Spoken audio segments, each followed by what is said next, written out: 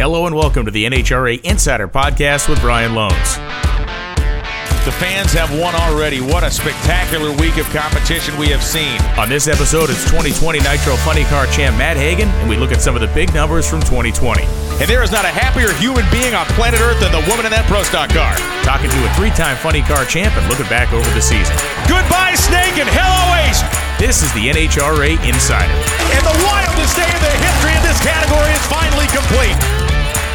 Hey everybody, welcome back for another episode of the NHRA Insider Podcast. I'm your host, Brian Lohnes, and kind of a fun show today. We're going to catch up with Matt Hagan, talk to him now that he's had a couple weeks to kind of absorb the fact that he is now a three-time NHRA Camping World Drag Racing Series Nitro Funny Car champion. What a season it was. We'll talk about the seemingly never-ending battle in Nitro Funny Car between the Don Schumacher racing teams and just kind of get some of his perspective now that he's had time to kind of sit on it and look back over the year. Then we're going to analyze some of the big numbers from the season, some interesting stats, some interesting human-style statistics, some interesting team performances, and kind of go back over just some of the things that strike out to me or stick out to me about the 2020 year and what we saw through various categories in Camping World Drag Racing. It has been an interesting couple of weeks since the season ended in Las Vegas. I am making the show on Tuesday morning, which is the Tuesday morning typically following the NHRA Awards extravaganza that happens in Hollywood. And normally we're all kind of wiping the sleep out of our eyes and maybe trying to cure a little bit of a headache that next morning. But this year there was obviously no award ceremony because you can't have mass gatherings in pretty much any state indoors. And so the other thing that happened a year ago today was that myself, Tony Pedregon, and a small kind of envoy of NHRA officials were headed to Saudi Arabia. We went to the Global Auto Salon in Riyadh, Saudi Arabia. We left right after the awards on Tuesday morning, stayed there for about a week, and came home before Thanksgiving. And it was a trip that was both interesting and bizarre and strange and cool at the same time. Gave us an opportunity to spend a lot of time together, and it was cool to show people in Saudi Arabia what NHRA drag racing was. Some of the things that I remember specifically about the adventure was the fact that we had one of Cruz Pedregon's Nitro Funny Cars in our booth. We had a vintage Top Fuel dragster front engine slingshot, one of Wally Park's, actually the Wally Park's Roadster. So it was a cross-section of hot rods and drag racing cars. We were set up right by the Elite Motorsports group as well, and they had obviously a great share of drag racing cars in their setup. But the number of people that were just astonished to see a funny car because, one, they had never seen one. It was the first time in that country's history that there was such a thing as a Nitro Funny Car in the borders of the country. We had some videotape rolling that people were kind of mesmerized by, the header flames, the speed, and that was really the most common question we would answer is how fast does it go? And we did a lot of metric conversions because that is obviously Saudi Arabia uses the metric system, so when you give people speeds in mile an hour there, it doesn't really make any sense. But when you give it to them on the metric scale, all of a sudden, it becomes very real. And it was just neat. It was neat to have that experience of seeing how people reacted to something they had never seen before. And frankly, a lot of them probably never knew existed. One of the other cool parts, Khaled Al-Balushi, obviously from that era. He is not Saudi Arabian. He is from the United Arab Emirates, but he was at the show. And he is like Elvis over there among the car world, among the automotive world, because he competes both in the United States and in the Middle East at various different styles of competition. They race very high horsepower, multiple thousand horsepower trucks up the sand dunes over there. It's a motorsport competition, and they make time runs, and I think they do run them side by side as well. And he has done very well in that arena over the years. So a lot of people know Khaled, and every time he would pop by the booth, he would bring with him a big crowd.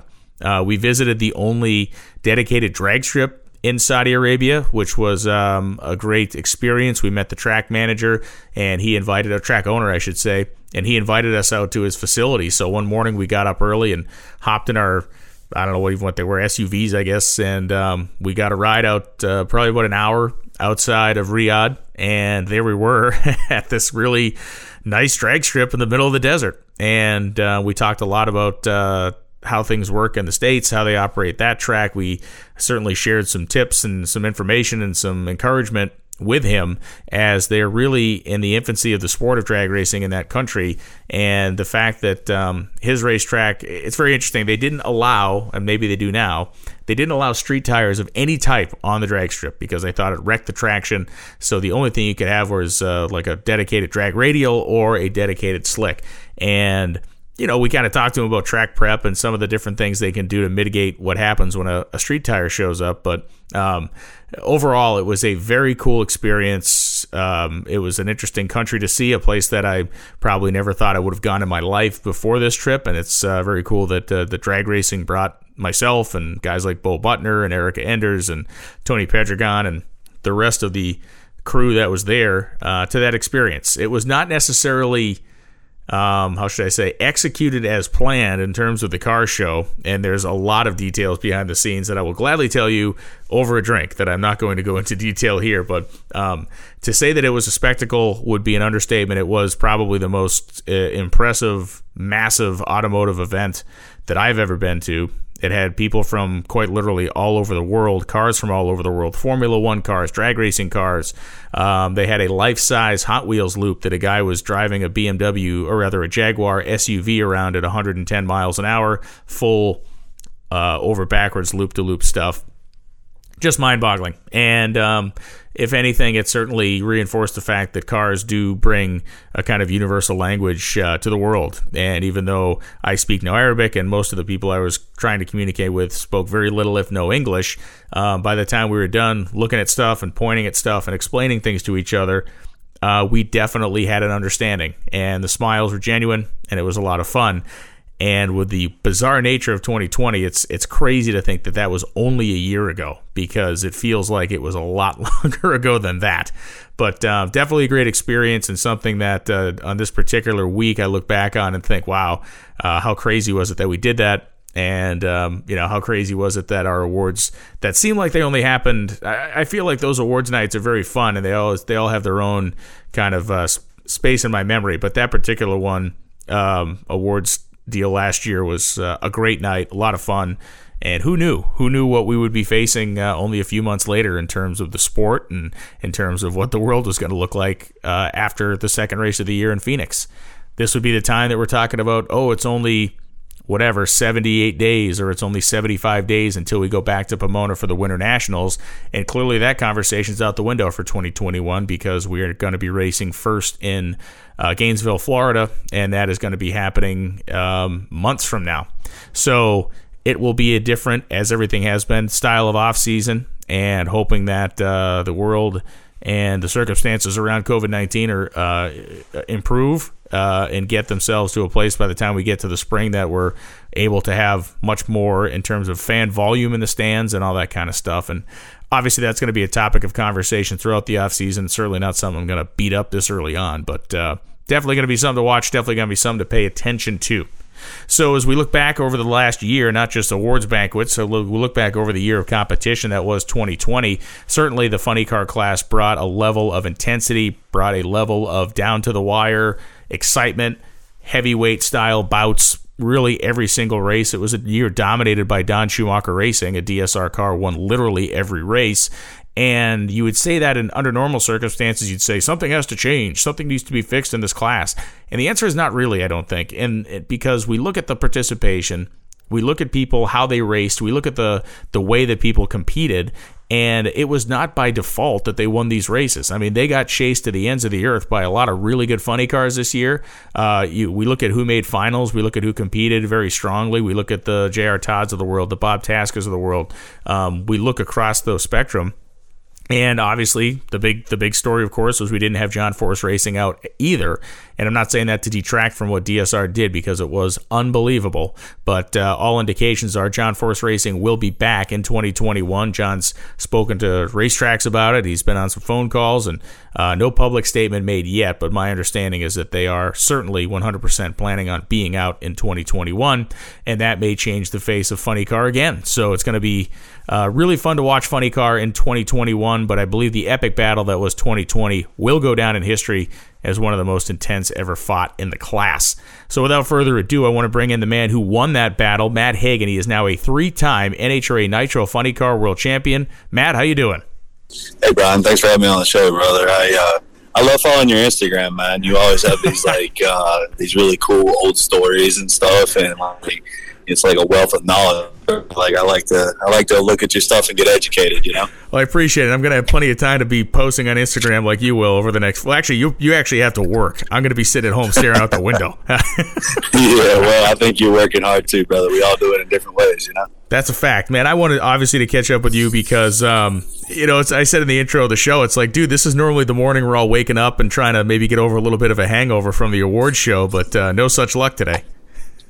Yeah, it's just so crazy, man, just to see how things unfold and what was happening and not happening. And, the only thing that I really took that a positive out of winning the championship with COVID was, I didn't have to give a speech, man. So I was pretty pumped about that, you know. And it felt to me, and I don't know if it felt like this to you too, as we were getting down to the wire at the end of the season, especially in Vegas, like it felt that we were kind of like trying to outrun this thing a little bit. Like it was like kind of the whole COVID deal was kind of almost catching up to us a little bit, and getting that Vegas race in felt like we just kind of snuck it under the wire. Yeah, man. I mean, honestly, I really didn't think the Vegas thing was going to happen. I didn't book my flight until like 2 days before, you know. And, wow. Yeah, well, you try not to spend the boss's dime if you don't have to, and it's just kind of one of those things where, everybody kept saying, no, this is not going to happen. And, yep. And then you get to the Houston race there, and you're going like, well, it looks like we're going to Vegas. So it's like, all right, let's do this, you know. So it was definitely interesting, definitely kept you on your toes all season long. And I think that's, as I look back at the other two championships I won and some of the runners-ups and all that other mess that we've been involved with, this has probably been one of the more challenging seasons as far as mentally, just not knowing what to expect, what to do. Obviously all the social distancing, the fans, are we allowed to sign autographs? Do we got to stay away? Everybody's like taking temperatures and signing waivers and doing everything they can to make this happen. And, and then obviously on top of it, you don't know if your sponsor's okay with being out there and being a part of this, so it's very challenging a lot of times. And, that was what I really was proud about, that Mopar, being such a presence in NHRA and, just basically Mopar muscle and power and, streetcar stuff and just everything that they do.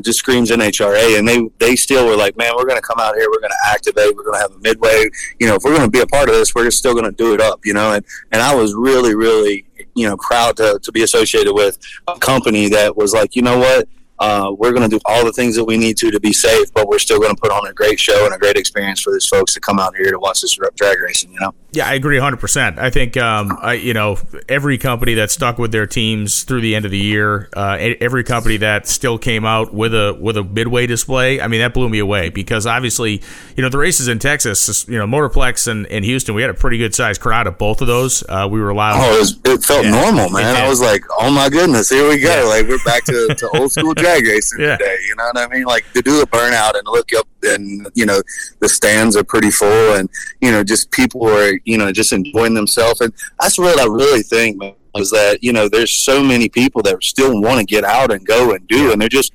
restricted, and it's just kind of, you give them that opportunity, they jump all over it. And I think we sold out every place we went to that we're able to, at the capacity that we were able to. So it just goes to show you, even in a pandemic, people are looking for things to do, to get out, to be, breathe that fresh air and be a part of some motorsports. And, I just love it, man. Like there's no replacement for when you go to the finals and you have a group of people behind your pit and they're just rooting you on and cheering for you. And they're like, come on, Hagan, you got this, you can do it. And that honestly, man, gets me up on the wheel. I mean, it gets my adrenaline going, because I don't want to let those fans down, man, that are there, supporting you, you know what I mean? And that's I mean, a big go-to for me. So I was glad to see them back there, Yeah, you talk about support too, and I guess it goes not only just with the fans, but man, talk about how this year may have been different in terms of just the team itself. I mean, the teammates the guys that service the car spend so much time together normally, and I know that between everything that was going on, I know guys were kind of staying out on the road and having to do the not isolation so much, but I know that every team had basically told their guys to behave themselves, so to speak. Well, yeah, if you get COVID or one guy on your team does, they shut your team down for 2 weeks, and so that could be the difference in winning a championship and not, and scooping up those points that are needed. When it comes down to the semifinal at the last race, with no points reset, honestly, I love that, man. Like, to me, that felt like some old school racing, and like I was like, you know what, you show up and you either accumulate enough to win or you don't. And what was really cool was that it wasn't just a runaway season, right? So Funny Car is so competitive that you don't really need the countdown, man. Like, you don't have like just one guy running away with it. There's 16 cars on every Sunday that can win, and that's how competitive Funny Car is that we don't truly, I feel like, don't need that countdown for that class. You know what I mean? Anyway, I'm sure there's other classes that there's one or two people that dominate, and then, you kind of need that. But it just shows you how competitive Funny Car really is and how strong it is out there. Yeah, talk to me a little bit about the, I don't want to say the tension level, but, Dickie Venables, like how kind of he told us after the final that he had actually slept really good on Saturday night in Vegas, and he said he never sleeps. I'm glad he did, because I was a nervous wreck, man. Because I ordered like this big Wagyu, filet, like $180 steak, and you know me, man, I don't miss no meals, dude. No. And I was honestly struggling choking this thing down on Friday night. You know what I mean? I was just like, oh my goodness, how sad is this? Like, I got a $180 steak in front of me, and I can't even eat it, man. Like, I was about ready to be sick about being sick to not be able to eat. You know what I mean? I was like, this is awful, So I was like, who wants to put this kind of pressure on themselves? But honestly, I think it was just a combination of everything, with it being so close and everything, that goes into it, and not knowing when the season's going to end, and just the pressure of the, everybody talking about COVID and this and sponsors, and it just kind of compiled on itself, I think, a little bit for me. And just I actually really felt the pressure this year, and that's usually not normal for me, because I feel like I usually do really well with handling, and minimizing and just kind of keeping it to a minimal and control what you can and think about. So I don't know, it was just different for me this year. I definitely felt that pressure that to get it done, to make this happen. You just don't know where things are going to go after this, and with sponsors and different things. So it's like, you're here, you're at the show, like, let's make this happen, But then you get in your head about, well, don't red light, or don't drive it out of the groove, or don't push too hard. But then you got to push enough to where everybody's good levers out here. So it's just kind of, you start to overthinking about it, and I'm like, stop thinking, brother. Just do what you do. You know what I mean? And let it fall into place. And it really did, man. Like, it came down to it. It was a battle. I hate it for Tommy. I know he's never won a championship, but at the end of the day, I'm not going to cry over it. You know what I mean? Yeah. Like, listen, and nor would he want you to. That's the thing. A guy like him is a real competitor like you are. It's not like he wants a favor from anybody, Right.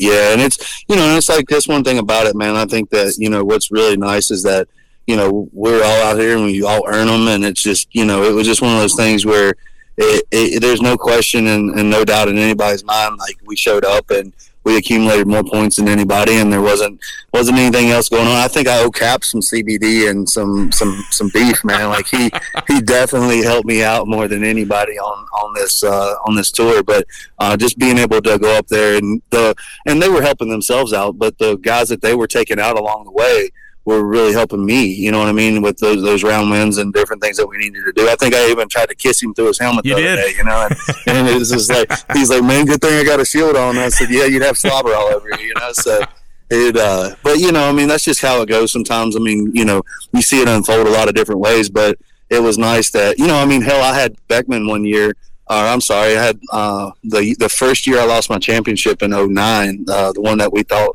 I thought was a done deal. My second, it was 2010. It was my second year driving a Feel Funny car. I was still learning to drive. I'd never been in that situation before, and I was still a young kid, man. Like, there's a lot of things that I look back and I was like, I should have done different. But at the end of the day, my emotions and stuff kind of overtook me, and it was just one of those things where, I had to show up and go one round, and Tasca, we backsided a piston, hurt the motor, and Tasca beat us, and then I watched John Forrest do what he does, man, and he basically, went out and won the race to win the championship. But I also had Jack Beckman also had him second round and has a 130 light against this guy. You know what I mean? And I'm thinking like bro, like all you got to do is leave on time and we're good. And he has like one of the worst lights I've ever seen Jack have. And I'm just like, are you serious? Like, so I had a lot of respect for Caps when he was out there getting it done and making things happen and doing what he needed to do to finish the best he could. But, you know, when you have a teammate and you're kind of counting on him to be there and they have a 130 light, you know what I mean? You're going like, Jack, that's the worst light you've had all season. You know what I mean? Yeah, like, what's going on here? You know? Yeah. So give me some help here, man. But still, I've been on a little bit of all of it, you know what I mean? On both sides, and the good, the bad, the ugly, and the beautiful side of it, man. And it's just kind of, that's what I love about our sport is it's, you know, it's always changing, it's always evolving, and we always have a good group of guys in there to battle it out with, you know? I think one of the things that's interesting about you is, as I talk to the guys that race against you, they all admire how consistent you are, and we see it week in and week out. You know, obviously you're one of the top on average reaction time leavers, but that's not because you pull some wacky light out of your rear end every once in a while. It's because, man, you go up there and you follow the process, whatever your process is, the same every single time. And yes, we do see you dial it up in semifinals occasionally. In the final round, you have a jaw dropper, but I'm interested in kind of how it makes you feel to understand what your competitors think about you, because you are very well respected amongst the guys you race against. Well, that truly means everything to me, man. You know, it's one of those things where I feel like a lot of the guys get up for me and I'm like, can you just have a bad light once against me? You know what I mean? Like, everybody brings their A game, man. And I'm kind of like, how about just bringing a B or C game one time? You know what I mean? So I can, because you know how everybody is, man. They get up for you because you're getting up, and it's just kind of, and they always have like their best light of the weekend against me. And I'm just like, dude, like, like what do I got to do to get a couple hundreds here? You know what I mean? But it's, but no, I mean, it really does mean a lot to me that they're, you know, I'm respected as a leader and a driver out there in the field. And, you know, and I think that comes back to honestly me not wanting to let my guys down, right? Yeah. So I see the sweat and the blood and the tears and, you know, and the travel and the time and, you know, that they put into this. And it's their livelihood, man. Like that's something that I think I respect more than anything, because, you know, I come home and I have several other businesses I run and I'm part of, and trying to do stuff for my family and stuff like that. And it's just, you know, that's it for them, man. Like that's their bonus money. That's their bread and butter. That's what they depend on, and they depend on me to go out there and drive my butt off in that car, man. And I think that in itself is scary, to walk back in a pit full of 10 grown men that are just really mad at you. You know what I mean? Like they're not happy. You know what I mean? And you're going like, whew, this is not a good feeling, you know? So I strive really hard not to let my guys down, because I know how important it is to them. And, you know, it took me a long time to learn to turn that switch on and off of like being at home and turning the race stuff off and focusing on my businesses, and then getting on a plane and being at the racetrack and turning the phone off and focusing on the race car. You know what I mean? And it there for a while, I was trying to do it all, and it's just not fair to my guys when I get on a plane and I'm not there 100%. So over the years, I've learned that, you know what, the business and the work and everything else will be there when you get back. You know what I mean? That weekend that you're gone, or that Thursday through Sunday, that's that time that you need to get mentally focused and give 100% to you know, this race car and these guys that are giving you 100. You know, so for me, I really, really, truly, you know, hate that feeling when you come back and you know it's on you. And the one thing I've always done is I've always owned it. Don Schumacher and my crew guys and my crew chief, they already know. Nobody needs an excuse, you know. So, you know, it's a hard pill to swallow sometimes when you come back and you're like, man, dude, I drove it out the groove, or I had a really bad light, or I wasn't focused, or whatever it may be. And we're all human and we make those mistakes, but I think that really that makes me rise to the occasion when, you know, and like I said, it's kind of sad to say, but first round and second round, sometimes I'm like, okay, you know what I mean? But then you get in the semis and finals, it's like my blood pressure gets up, my breathing comes up, like, you know, and you're just kind of like, you know, you're like, okay, we're almost here now. We're halfway to this goal. You know what I mean? Now it's time to like, and I hate to say that because every round does count, but that's just kind of how I work, is like we get through round 1 and 2, and then it's like, okay, now that feeling of urgency and adrenaline and everything starts to really come into play, and you're like, all right, today's going to be our day. We got to make this happen. You know what I mean? That kind of stuff. So it's pretty wild. You know what I mean? How your mind, you know, kind of starts to, take over and your body starts to get ready for it. So like that fight or flight syndrome. You know what I mean? One last question before I let you go. From the outside looking in, we see the Funny Car Championship. We see the really amazing success you've had with the beef business this year. We see the True Harvest business really taking off over the course of the last couple of years. This has to be, and kind of a strange question, maybe it is, maybe it isn't, but this has got to be one of the best years of your life, I'd have to guess, just with everything that's gone on, despite everything else that's going on, your personal success, yeah. Other than watching my wife have our children, it's there's nothing better than to have a successful business and win a championship and be a part of something that is great in the history of the sport, and it puts you in a category with a select few people that's only won 3, and there's just a lot of great things happening, but there's just such a lot of bad things that in the world that people are focused on, and I think if we can give people just an opportunity to enjoy some stuff over, watching us over the season and in a weekend, and turn some stuff that's in a negative environment and place right now. I'm so excited and tickled to be a part of that. You know what I mean? So, no different than my brother and different things like that. You know what I mean? There's always ways to shine negativity on things, and you got to learn to find a way to make things positive for people and show them that, hey, in a pandemic, we can still be out here in our business and be successful and adapt, and we can still go racing, and we can still have fans in the stands, and just a lot of positivity that comes around, and people feed off of that, man. They want to be a part of that. They want to be involved in that, and they want to, support that. So, I think it kind of compiles on itself, and people love that energy, and they just want to keep supporting you and doing what they can, and they feed off of that energy back and forth. So it's really something that's just amazing to kind of watch unfold and be a part of. And I'm just very blessed and glad to be out here doing what I love, brother. Yeah, man. Hey, congratulations on everything this year. Camping World Champion, the first one ever, a Nitro Funny Car. It's a big deal, and certainly was a lot of fun to watch you guys race this year. And it was on a lot of levels, like you just mentioned. It's a pretty inspiring thing to see how resilient the sport is, how resilient our competitors are, and certainly the fans. So, man, I know you got to go back to work. Thank you for taking some time out, and happy Thanksgiving. Brian, thanks, man. I'll be looking at your Instagram. Bring that knowledge, brother. Bring that wealth of knowledge that you bring. I love learning about that stuff. I got a good one cooking for you, so stay tuned, man. Thanks, Matt. I will, brother. Thank you, guys. Have a great weekend, week. You too, buddy.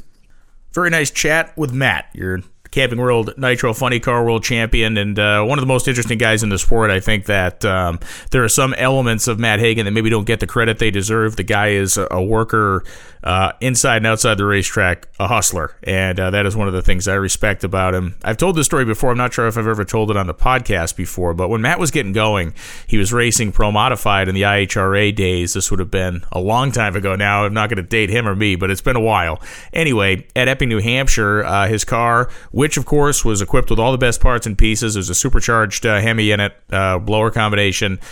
This was not a car that was wanting for anything, and it was running like hot garbage. Was not going down the racetrack. They had a very kind of horrific, if not embarrassing, Sunday with this car, and Matt went and fired everybody. He went back after that. During the event, he basically fired his entire crew and sent everybody packing. And I caught up with him the next race. And again, he was a young guy at that point, so wasn't I. I just barely started going out on the IHRA tour then. And I said, hey, what happened? He said, well, they're not taking it seriously. And that immediately kind of endeared me to Matt Hagan, where, this was a guy who had resources to compete. We knew that. He certainly was showing that he had the ability to drive the race car, but he also had the will to be a leader and the will to want to be a champion, not just to show up and be there and hang out and party. He wanted to win. And the people he had around him didn't really have the same mentality that he did, so he jettisoned all of them and rebuilt that crew kind of from the ground up. Pretty neat story, and again, a look into the character in terms of the competitive character of Matt Hagan, who has always been kind of on the chip when it comes to trying to win on Sundays, no matter what category he's been racing in. So I told you we're going to talk to Matt, and then we're going to talk about some of the big numbers, if you will, from the 2020 season. And these numbers are great. A guy named Pete Richards, whose face you would not know, whose name you've heard on this show. We've actually interviewed Pete previously. He is the coordinating producer for the NHRA on Fox. So Pete works for Fox Sports, and he is kind of the on-the-ground liaison between the NHRA and Fox over the course of any given race weekend. So during times when the show may be going a little long, or during times when something ahead of us might be going long, we may be shifted around a little bit, he's the guy kind of coordinating that. He's also, he's also keeping an eye on the show. He has been in the producer's chair for some of our qualifying events as well. And one of the things Pete has done, kind of taken it on his own volition, was to create an incredible statistical analysis race to race of our season. And he does this in kind of real time, week to week. He's built this incredible kind of statistical system for us where, we've always had historical stats. We've always had the ability to catch up with Bob Fryer. When Lewis Bloom was with us on the show, Lewis would be able to cull some of that information, the historical information. But one of the things we worked on this year and will continue to work on going forward in our shows is kind of the in-game stats, what I would call like the in-game kind of look at our racers and their performances and how they are performing. And it really does go beyond just things like average reaction time. And Pete has really taken this to another level where we have a great resource to be able to kind of at a glance almost be able to look at how anybody's doing. You will remember the NHRA Power Rankings. We did not talk a lot about Power Rankings this year. Do not expect those to be going completely away, though. You will likely be hearing about Power Rankings again in the future because we have these metrics built where we can now kind of do the analysis and we can look at who's where and who should be where. So some of the numbers I wanted to go over this year, and this will be kind of maybe an ongoing recurring thing, but if we start to talk about the top fuel category and we look at exactly how dominant Steve Torrence was over a couple of different places, we should look at his average qualifying position was 2.8 over the course of the season. The next closest car in average qualifying position was his dad at 5.4. Doug Coletta qualified at 5.82, roughly twice in the order where Steve Torrence did, and that was perhaps one of the reasons why that team unfortunately kind of ran and hit the skids later on in the season. The qualifying positions, that they didn't necessarily end up with a lot of very favorable first-round matchups. Steve Torrence's average elapsed time in qualifying, quickest of the category, averaged 377.6. Doug Coletta was second quickest, averaging 381.5. Average speed, Steve Torrence is best in the category, 323.52, Billy 323.12, going back again to talk about just how incredibly tightly tuned those cars are. When we go to the reaction time, Steve is in the top 10, but he falls to the number 7 spot with an average of an 074 light. And I think this is notable only for the fact that a 74 is a very strong reaction time, but we have seen over the course of 2020, we have seen this idea of what a good versus a great versus an exceptional reaction time in top fuel is on a run-to-run basis completely rewritten. And it is to oversimplify it, to give the credit all to Justin Ashley, but because Justin Ashley competed at every race, because that car went some rounds, because he averaged an 0.45 over the course of the season, he forced every single person that raced him to be better. And to be honest, every single person that raced him got better. Sean Langdon averaged an 0.56, Antron Brown averaging 60 for the season, Coletta 67, and then go into the 70s with Milliken and then Torrence. So what that net effect of that was, net effect of, we'll call it the Justin Ashley effect, is that everybody on a week-to-week basis would see this kid and understand that they would have to do something next to him. And every single person I brought up there, whether it's Sean Langdon or Antron Brown or Doug Coletta or Steve Torrence, every single one of those guys did something when they were racing Justin Ashley differently, and they did something that improved their performance. We saw so many side-by-side jaw-dropping reaction times against Ashley, and to his credit, Ashley won a lot of those battles. He had a great season for his Rookie of the Year earning year. We're going to talk to him on the podcast in the coming weeks, but it is one thing to be the category leader, as Ashley was in his rookie season. It's another thing to then understand every single person pulling up next to you is going to try to shoot the lights out of the tree because they know they need to do it. And Steve Torrence's 074 average is even Steven, steady Eddie type of stuff.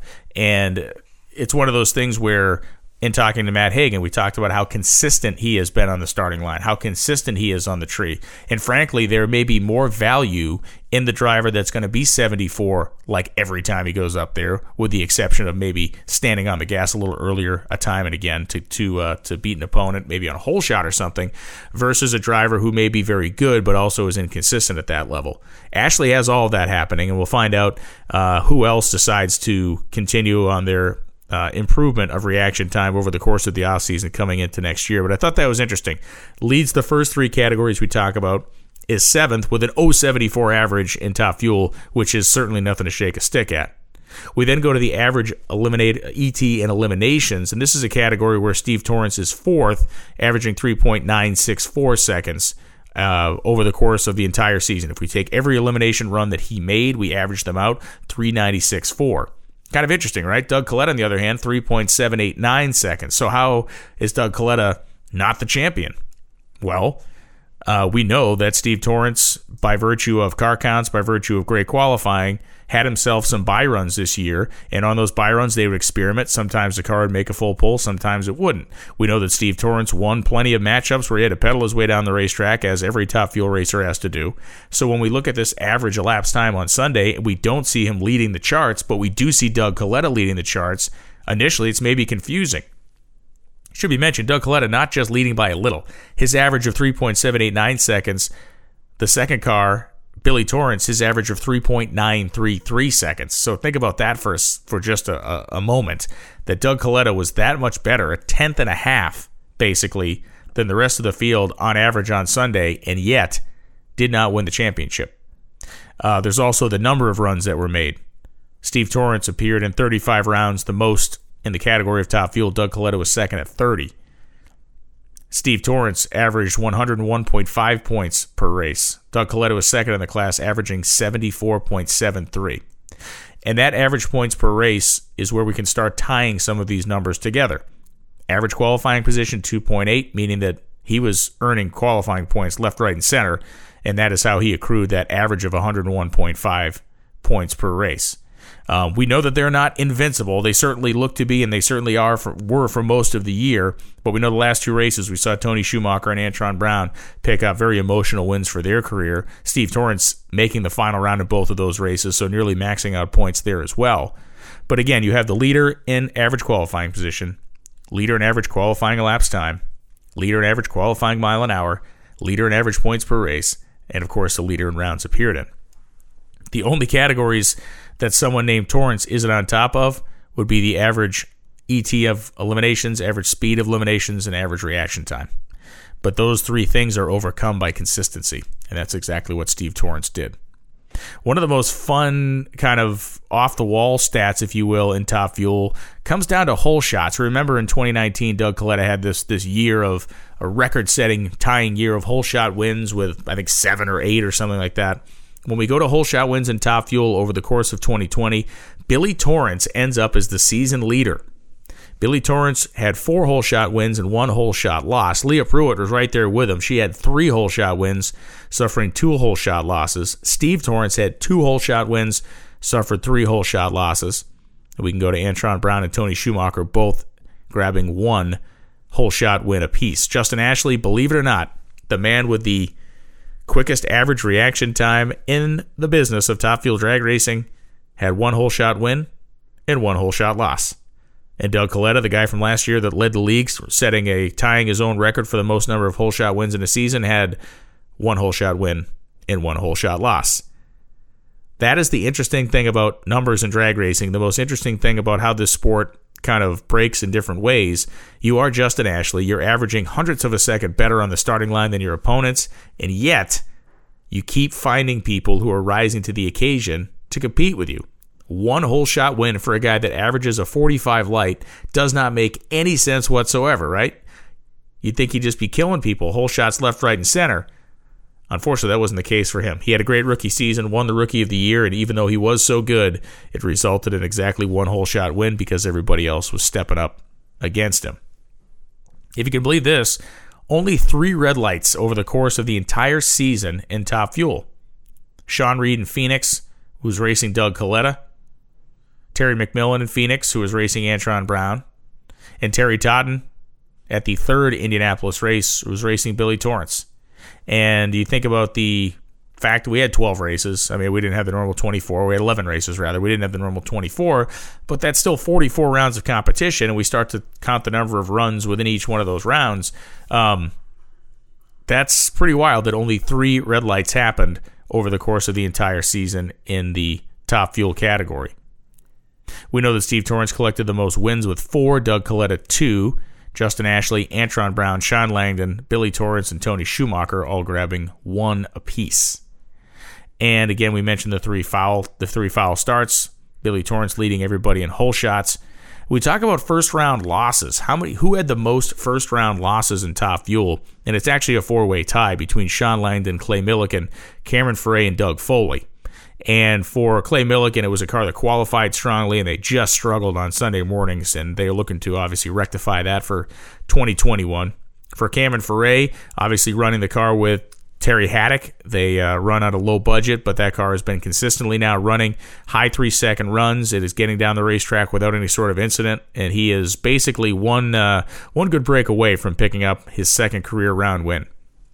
And for Sean Langdon, it was a season of some pretty high ups and some frustrating downs. Langdon winning the U.S. Nationals was, of course, a career accomplishment for him. He has done it now multiple times, and it is a team that we all expect to be a factor, and Langdon definitely stepped up on several occasions to help his teammate, Doug Coletta.